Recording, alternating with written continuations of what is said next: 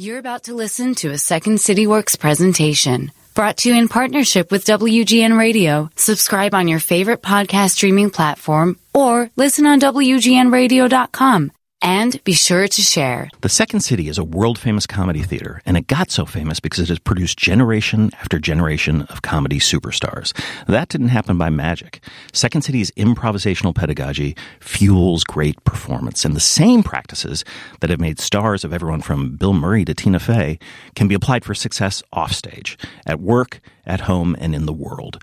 I'm Kelly Leonard, Vice President of Creative Strategy, Innovation, and Business Development at the Second City. This podcast is about collaborative conversations, discovering connections, and building a better future. This is Getting to Yes And. You want to come see us talk live on the Getting to Yes And podcast?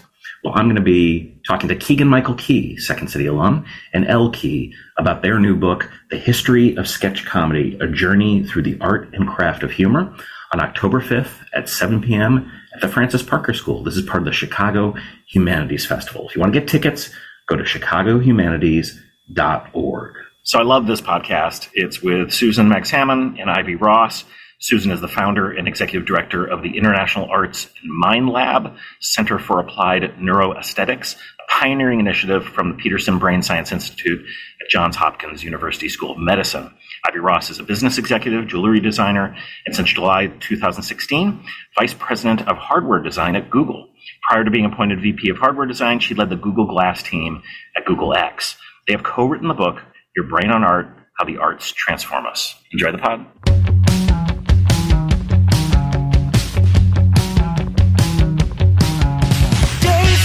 Counted by the money spent. Today was just another letter left unsaid. Days can't be counted by the time to rent. Tomorrow's just another like the one that comes next. The corner of the highway that leads to the job, at the desk by the boss with the elegant watch. The tick of the clock and the tick of the clock mark the moments till the ticking stops. Susan and Ivy, welcome to the show. Thank you. So I was trying to figure out how to even start this conversation because there's so much crossover with regard to what you're talking about in the book and the world that I live in. So I thought of a recent example. We did a 2-day leadership offsite. So there's maybe about 12 of us in the leadership group at Second City, and we hold ourselves up in a hotel meeting room to talk about the now, the future, where we're going. And one of the things I loved about this, because we're an arts organization, is both days we had improv teachers come in and lead us through games. And the first day, our Jen, who's our artistic director, creative lead, she brought in a bunch of different colored balls. We got in a circle, and then she had us throw the ball, but in some very specific patterns, and she kept adding other balls.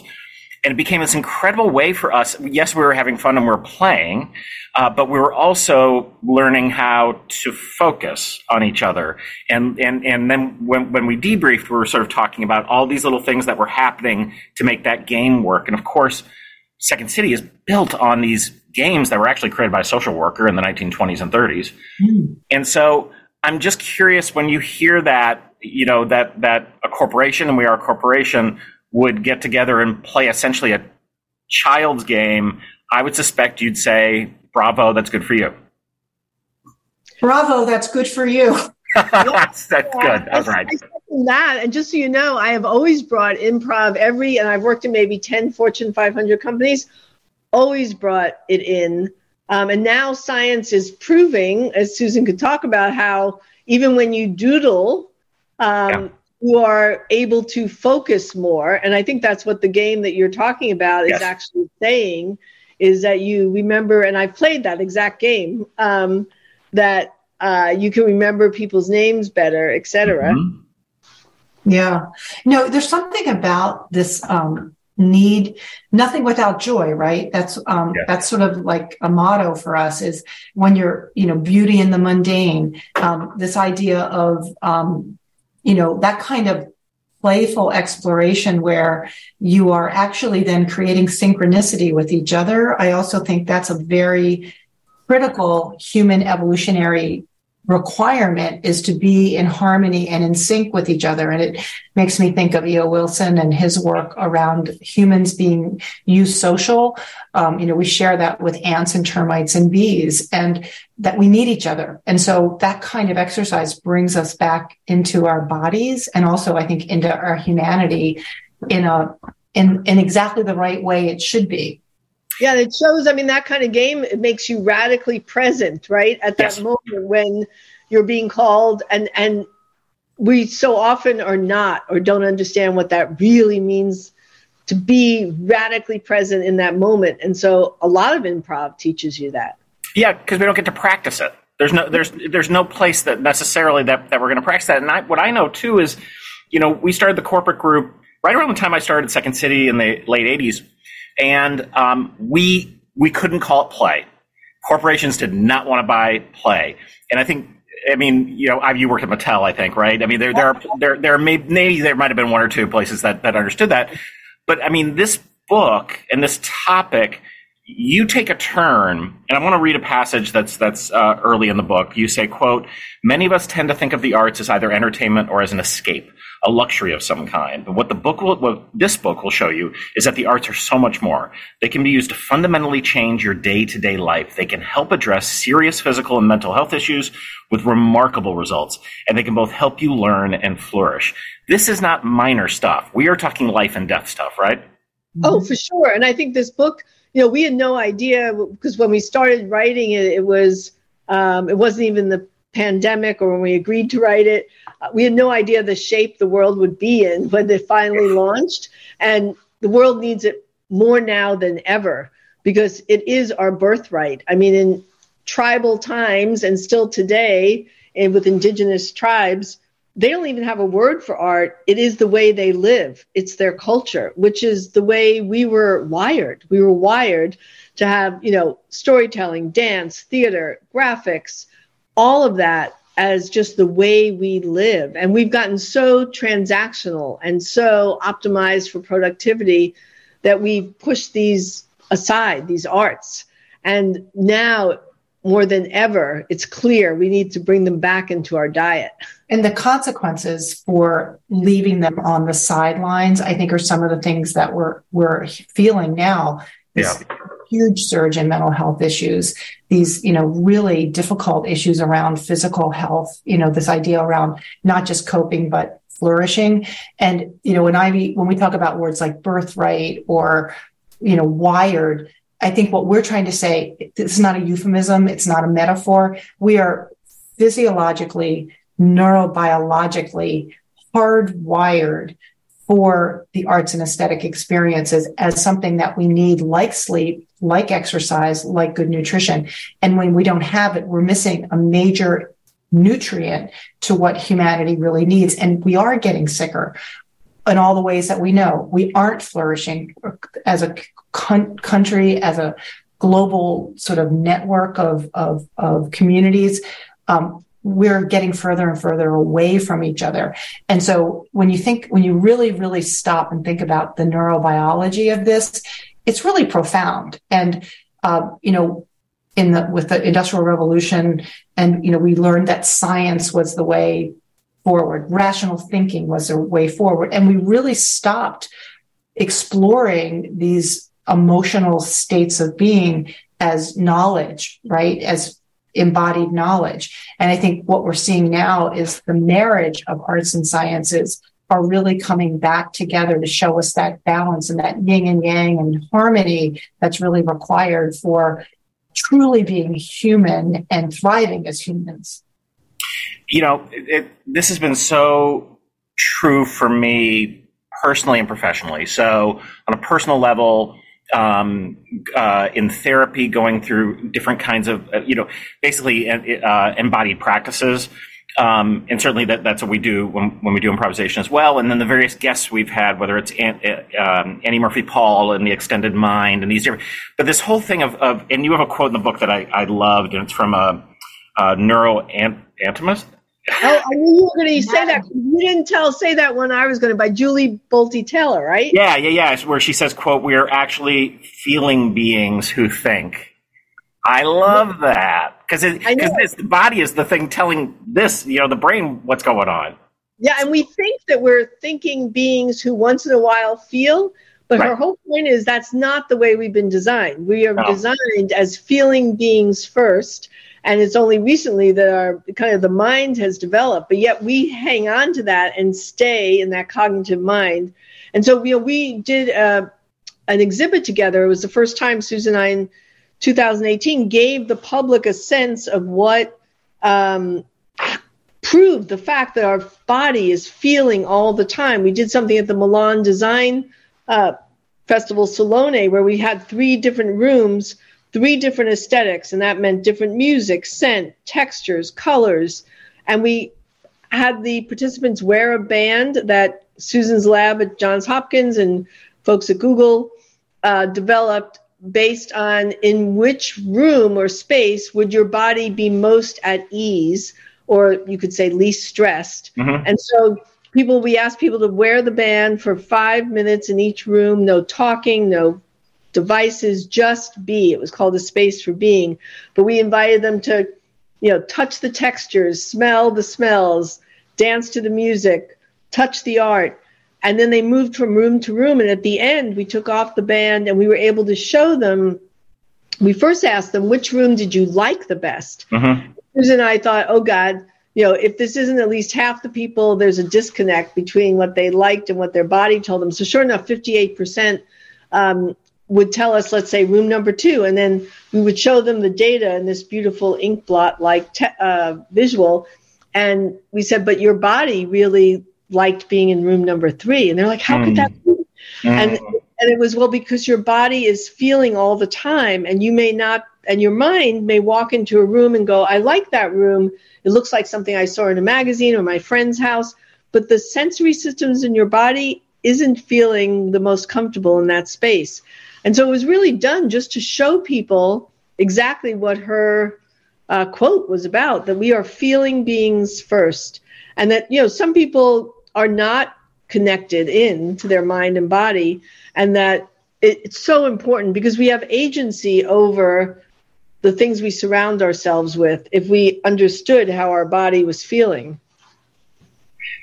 Susan, too, is this maybe why you started the first chapter around senses, to sort of root this in? Let's root this in the body and have an understanding, get an intellectual understanding, a better intellectual understanding of these feelings. Yeah. So the anatomy, the anatomy of the arts is that chapter, and what we wanted to show was this physiology, and the sensory systems, we talk about 5, but researchers are now showing there probably are as many as 50 sensory systems. Wow. 5 are the ones that we talk a lot about, but they're so extraordinary. And these are like the only ways that you bring the world in, right? So, example, you have 3,000 nerve receptors on the end of each fingers. Your whole body has 4 million receptors. The way that your taste receptors work, olfactory, vision. It's extraordinary how we are physiologically wired. Yet, as Ivy said, because we are so transactional, we often just discount that, or we disassociate, right? We're so disembodied that we don't follow those physiological cues like body temperature, heart rate, temperature, all of these things that are telling us something, breathing. We don't listen to them because we're so much about the task. And so the book, we really wanted to show, first of all, how extraordinary the body brings these senses in, but then also neuroplasticity is sort of an extraordinary phenomena that we do where, you're born with 100 billion neurons, and those neurons are waiting for you to connect them to each other through synapses, through those sensory inputs that are coming in.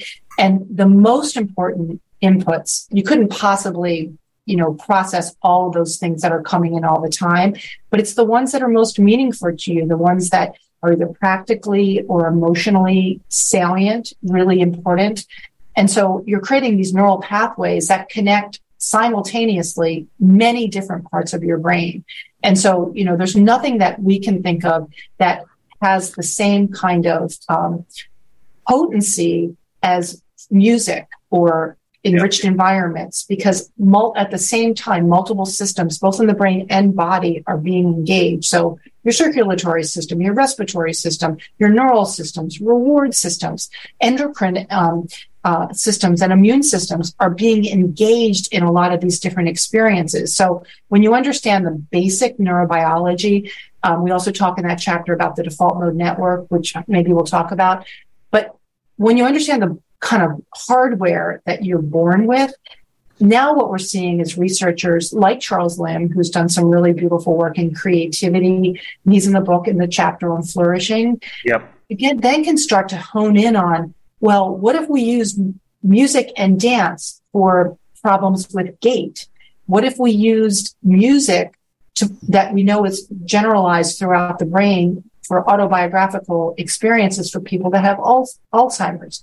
What if we used these kinds of experiences to lower cortisol for stress? What if we used awe to increase our capacity for wonder and for flourishing? So it's a bit of a recipe, for using these ingredients to be able to achieve different outcomes. You introduced a term I'd never heard, which is nature deficit disorder, which I love that. And I think one of the things I feel very lucky with my kids is they both went to Waldorf schools, which meant that you had to pack all these different kinds of clothes and coats and, because they went out, unless there was lightning that was striking the school, they were outside. That is just a thing that happens and was so important to them. And I have a garden that becomes like a refuge for my wife and I. And one of the things, and I think COVID showed us this too, for people who didn't have access to those kinds of spaces, or here in Chicago when they shut down the parks, they didn't know. And of course, who knew? But it was just a terrible thing, because that's the one thing that I think people could find some solace in, is go outside. Right. And nature is the most neuroaesthetic place there is, because when you think about it, it has sound, temperature, light, color, shape. And as E.O. Wilson, who we also interviewed, reminded us, we humans, 99.8% of the time we've been on this planet, we lived in nature. It's just like 0.2 that we have lived in the built environment. Right. And so you could say it is our nature to be in nature. Mm-hmm. And I think and it's because nature alivens our sensory systems. And when we're deprived of that, we get ill. So it's interesting that people gravitated toward that. Ironic that we had to go outside to be safer. But it was like the universe was forcing us, to do that, because it was the right thing for us. Well, and Richard Louv is the person that coined this nature deficit disorder. And, he's also in the book, wonderful man. And he talked a lot about the fact that nature and the arts are two things that have been systematically devalued over the course of humanity. Mm. And that's really interesting, because they share, they're putting, you can't go outside for recess. There's no arts in the schools. This idea of, human built environment that doesn't honor nature, that doesn't honor these creative processes. And so he made that point to us, and I thought it was so interesting. I'd never thought about it, but as you systematically and sometimes intentionally, systemically cut people off from these life-giving sources, of course, the end result is going to be illness, discontent, disease. There could be no other way. Yet, we say in the book too that art creates culture, and culture creates community, and community creates humanity. It's not the other way around. Right. So I think the more we come back to that, it makes sense. Yeah. The other thing that, and I wonder if this surprised you, was some of the findings about how we process poetry, because that was really interesting to me. And I know, having I had a very deep period of grief. And I had read poetry as a young person and really hadn't as an adult, and that is where I went. And it was like, and people sent stuff to me, and it was a place that, and I didn't intellectually know why I was doing that. Can you talk a bit about what you discovered about the way that we process poetry? Well, poetry is, first of all, poetry when you're reading poetry out loud, it actually activates a similar area that music activates. So that, that makes a lot of sense when you think about rhythm and tone and different cadences. But also because poetry is believed to be the oldest form of written language, written arts language. And it's metaphor and symbol. And so metaphor and symbol are things that we understand at a very intuitive level. It's very ancient for us. We understand the symbolic representation of something. And I think poetry, you don't have to have ever read poetry to have poetry speak to you in that symbolic metaphoric language. And so it becomes universal very, very fast and reaches a different part of as Ivy said, it's not about rational thinking. It's about symbolic representation that ties into comparative literature. Every culture uses very similar symbolic representations. Yeah, it's a little bit this idea, too, that we underestimate the power of metaphor. We underestimate how important words are until we sort of see them being used in ways that are just terrible. And so I think a lot of this work was really interesting to me in that poetry is this idea that lives beyond language, where there's other kinds of discoveries that you can make sort of untethered to that. And that was just not something I think I ever considered. Well, think about the difference between rock and stone. Is a very soft, a stone. Yeah. A rock implies aggression, right? Yeah. This is the English language, but these things hold true in other languages too, sort of where the emphasis is on the sounds and so how we even hear a metaphor in terms of a word. The choice to pick a rock versus a stone is a creative decision. And I think that's also super interesting. And words are vibration, and vibration is sound, and it's super important in terms of the vibratory field that each word has and how it affects our cells. I was happy to see my friend Renee Fleming show up in this book. So I worked with Renee. We developed a show at Lyric Opera Chicago, and then her work that she's done in healthcare became very entwined with my world as well. And I think the sort of healing aspects of music probably don't surprise people, but if they haven't been connected to this, they probably don't know that places like the Cleveland Clinic and others, music is happening all the time in many healthcare facilities now, in addition to aromatherapy and other things. But I'd love to talk a little bit about the power of music. Well, Renee just became the World Health Organization ambassador for health and arts, and we just shared a stage at the Kennedy Center last week on youth mental health. And she's just a phenom. Yep. And I think you're right that music is showing up in a lot of healthcare, and at different levels. Some of it is developmental. Some of it is kind of creating environments and a sense of safety within healthcare spaces, in lobbies and in, even in like recovery ICUs, places like that, but also in acute care. And so we're seeing music show up for people that are on respirators, who've had lung transplants or stomach surgeries where they need to be able to breathe and use their lung capacity. So creative arts music therapists are coming into the rooms and actually singing with patients who are just coming out of an acute stage to help them build lung capacity during COVID. If you go on to Google Arts and Culture, there's something called Healing Breath.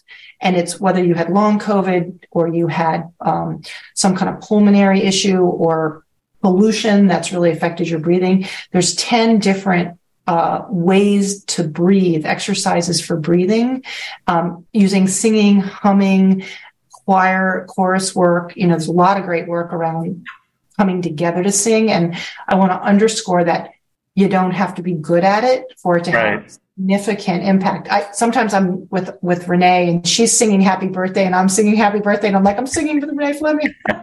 Yeah. It's not pretty. But she's amazing.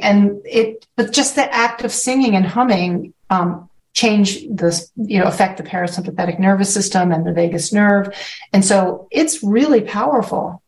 And what Susan just said is so important, that you don't have to be good at it, because so many people did a variety of arts activities when they were kids, and then because they thought they weren't good at it, or someone told them they weren't good at it, or it wasn't going to be their profession, they just parked it to the side, not realizing how important it is. So we've gotten so many notes from people that said, thank you for giving me permission to do these things again, knowing that it will still be incredibly helpful, even though I'm not great at it. Yeah, when I did a keynote last week, and this always happens because I make people improvise from the stage, and they can stay in their seats, and I can tell the people who are just cringing about this stuff, and I'm like, here's the reality is that you cannot be creative if you're in judgment of self or judgment of others. Mm-hmm. You simply you cannot be creative. And that is where so much of us live, because someone said something once to us when we were 5 years old, and we have not let it go. Right. And you talk in the book about these ideas of stigma and shame, but that the fear of failure is what is keeping so many people from even taking what should be the easiest first step in this direction. Absolutely. And Sir Ken Robinson, that famous story, he went into nursery school, who's an artist, everyone's hand was up. By the time in first grade, third grade, everyone's hand was down, because someone said that's not the way you draw a tree or a house, and then that child got shut down and is now an adult and never picked it up again. So you're so right. Well, the shame piece is, how many of us have had that, even as adults, where, you just feel that part of you leave the room, right? And you don't bring it back. And, there's so much work on ACEs with children, but I think Ivy talks about this, there's micro traumas every day. And there's also large traumas. But when you don't feel safe, and safety is certainly the absence of danger, physical and mental danger. But when you don't, safe is also this idea that you can bring yourself forward. And so we define art as creative self-expression. And if you don't feel you're in a space where you can risk sharing that and playing with it, right? Playing with it, that your world can be very small. And that's this whole sense of loneliness and isolation. I think there's a lot in that about shame and stigma and how we choose to share ourselves. And we do talk in the book. There's a researcher named James Pennebaker, and he does a lot of work on expressive writing. Yeah. And sometimes you can start in those very private ways, like sharing something that you haven't shared with anybody else, but sharing it in writing. And the act of doing that releases cognitive load. It also lowers cortisol. And it's a way to begin to get out in a safe way as you start to be able to explore your creative expression. And I told Ivy this story that one time I drew something and I shared it with my husband, and he was like, "Oh, that looks like something a 5-year-old did." And it really hurt my feelings because I was really proud of it. And so the next day I had him draw something, and he explained to me that it was how he saw science. He's a scientist, and he had never found that. And I said, it's really extraordinary. Thank you so much for sharing that with me. I want to add, it looks like something a 3-year-old would have done. And Did he get the note? He did. And he got it, because the point was, it wasn't about what we all have been trained to believe, that, if it's not, commercial ready, it's not valuable, yet it's all valuable. And so I think there's really an important lesson in that too. And what's important is that we understand that the opposite of play is not work. It's actually depression. Yeah. So play is doing something different than we do every day without a prescribed outcome. And that's where creativity is and where discoveries happen, because we're so much, you're going to make something, but there's a preconceived outcome. It has to be good, or it has to serve this purpose. But where the benefit is to play without that outcome, predetermined outcome. And just do not, because if you have no predetermined outcome, you can't judge whether you met the outcome or not. this is not easy. So I recall my friends at IDEO, we did a swap. So we would go over and do audio stuff, and IDEO would come over and do improv stuff. And I was so in my head because I'm not good at drawing things, and they have all these Post-its and markers, and and we just have an empty room, and so those of us who are in the industry, Renee Fleming, has suffered from incredible stage fright, and still is like, I've gotten texts from her at certain times about stuff, and I'm like, Renee, you're like the greatest singer in the world. Fine, but so this is and people I've worked with, whether it's Stephen Colbert or Tina Fey or those folks, they all have performance anxiety and other issues that affect them. So this is superstars. This is regular human beings. We're all fighting through these things. But I think what you're pointing out is it's not just vital with regard to, having a good day. What we are talking about the difference between a flourishing life and a life that is not. Mm-hmm. And that's kind of it. That's kind of the big stakes, I think. The risk, right? Are you willing to go outside of that, that fear that, it could even be physical pain. That was one of the studies that I thought was so interesting in the book, the Beau Lotto's work with Cirque du Soleil, where, all people coming together and feeling that sense of, there's something bigger than just us. That's a great knowing. And I think awe is a powerful thing. But the other kind of secondary halo of awe is that you're more likely to take greater risk. And I think we all have to take more risk in order to grow and to flourish. And that's a muscle, right? It's like, when Ivy and I met, the reason Ivy and I met was because I took a chance. I took a risk. I wrote somebody I didn't know. And I was like, I think we should know each other, right? I think I'd like to tell you about this. And, toss of the coin, right? You don't know if somebody's going to write you back, but you have to be able to take those risks. And the more you take them, the easier it gets. Actually, that's an interesting thing too, is that, but, I know with Renee had physical pain. Mm-hmm. That's how severe her stage fright is. I mean, Ivy and I think neither one of us love getting in front of an audience, but we suck it up, right? We figure out how to do it because it's important. It's important. And I think that's a really important thing. It's not, fail, and it's not the whole thing of, you have to fail and get up and do better. It's more like, how do you move through those things and figure out how do you get stronger every single time? So I was also happy that you talked a little bit about humor and laughter and how important that is. And frankly, because I certainly feel this, that it's very serious. It's very serious, our need to laugh. Totally. Well, that's where we share Dan Levitin's work, right? Yeah. And Dan's a pretty funny guy. But the truth of the matter was, he'd have been funny with or without teaching at McGill and, working with whatever it was, 500 undergraduate students. But he found that humor actually helped people retain information better, mm-hmm. and that, and also to recall it in more accurate and profound ways. And so, humor is so deeply embedded in our psyche.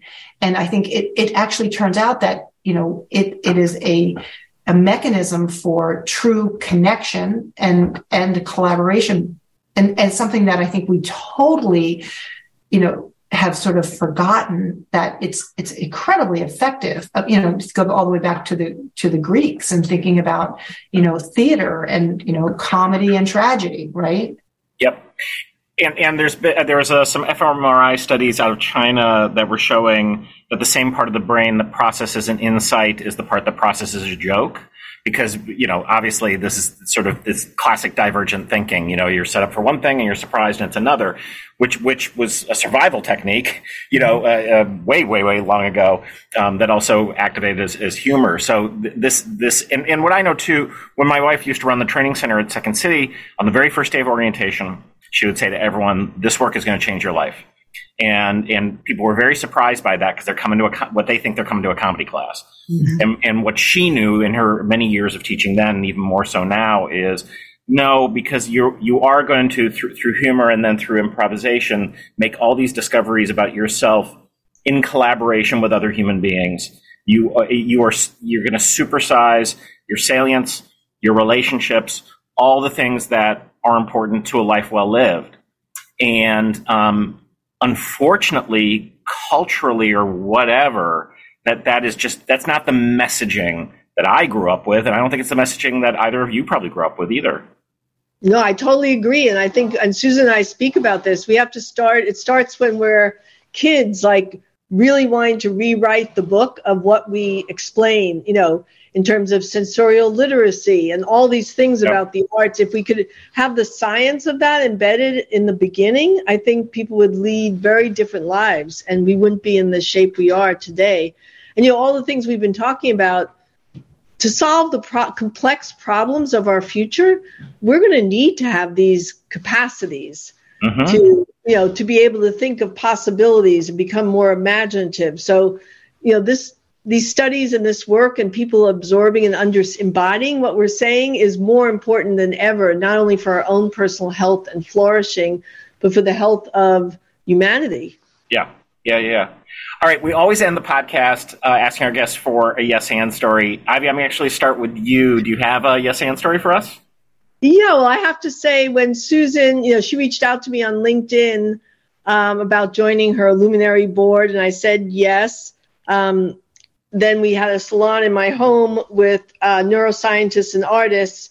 And at the end, she said, I've always wanted to write a book about this. Would you want to write it with me?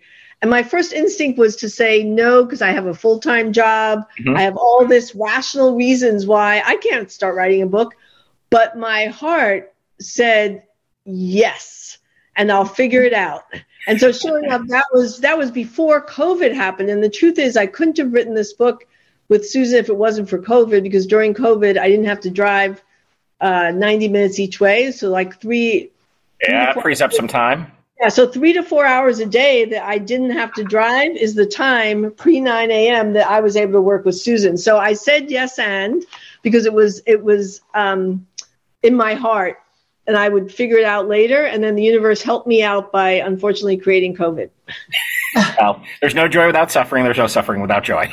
Absolutely. Susan, do you have a yes and story for us? Ivy and I were joking earlier today. I have a couple of them that I'm not going to share, but the one that comes to mind is this idea that, I was raised in a family of makers, and, all the handwork kind of making. My sister's an artist. My mother writes poetry. So the yes was always making and always doing. The end is when I really started to add science to that, and science. And this is when I started a company called Curiosity Kits, where I was just fascinated by how children were more attentive, learned more when they were making and sharing what they were doing. And then when they started to share that with a loving adult in their lives, it was exponential. And then when I started to learn about neuroscience and cognitive science and behavioral health. And so I think it's the yes and it's the science and the arts together is really important. And one is not more important than the other, but it's really in community. And I also love what you said about humor is I think it's humor and sort of, seriousness. I think those two together is really important, and not to forget that, because the humor always, to me, changes the environment and makes everything sort of make sense. So I really love that too. The book is called Your Brain on Art, How the Arts Transform Us. Susan Magsamen and Ivy Ross, thank you for coming on the show. Thank you. It was a lot of fun. And thanks for the work that you do. You do great work. Getting to Yes And is produced by Second City Works and WGN Radio. Our editor is Iridian Fierro from WGN. We get support at the Second City from Colleen Fahey, Mike Farinaccio, and Emma Smith. The music you hear at the beginning and end of the show is by Jukebox the Ghost. For more information about the Second City, you can go to www.secondcity.com, or you can email us directly at works@secondcity.com.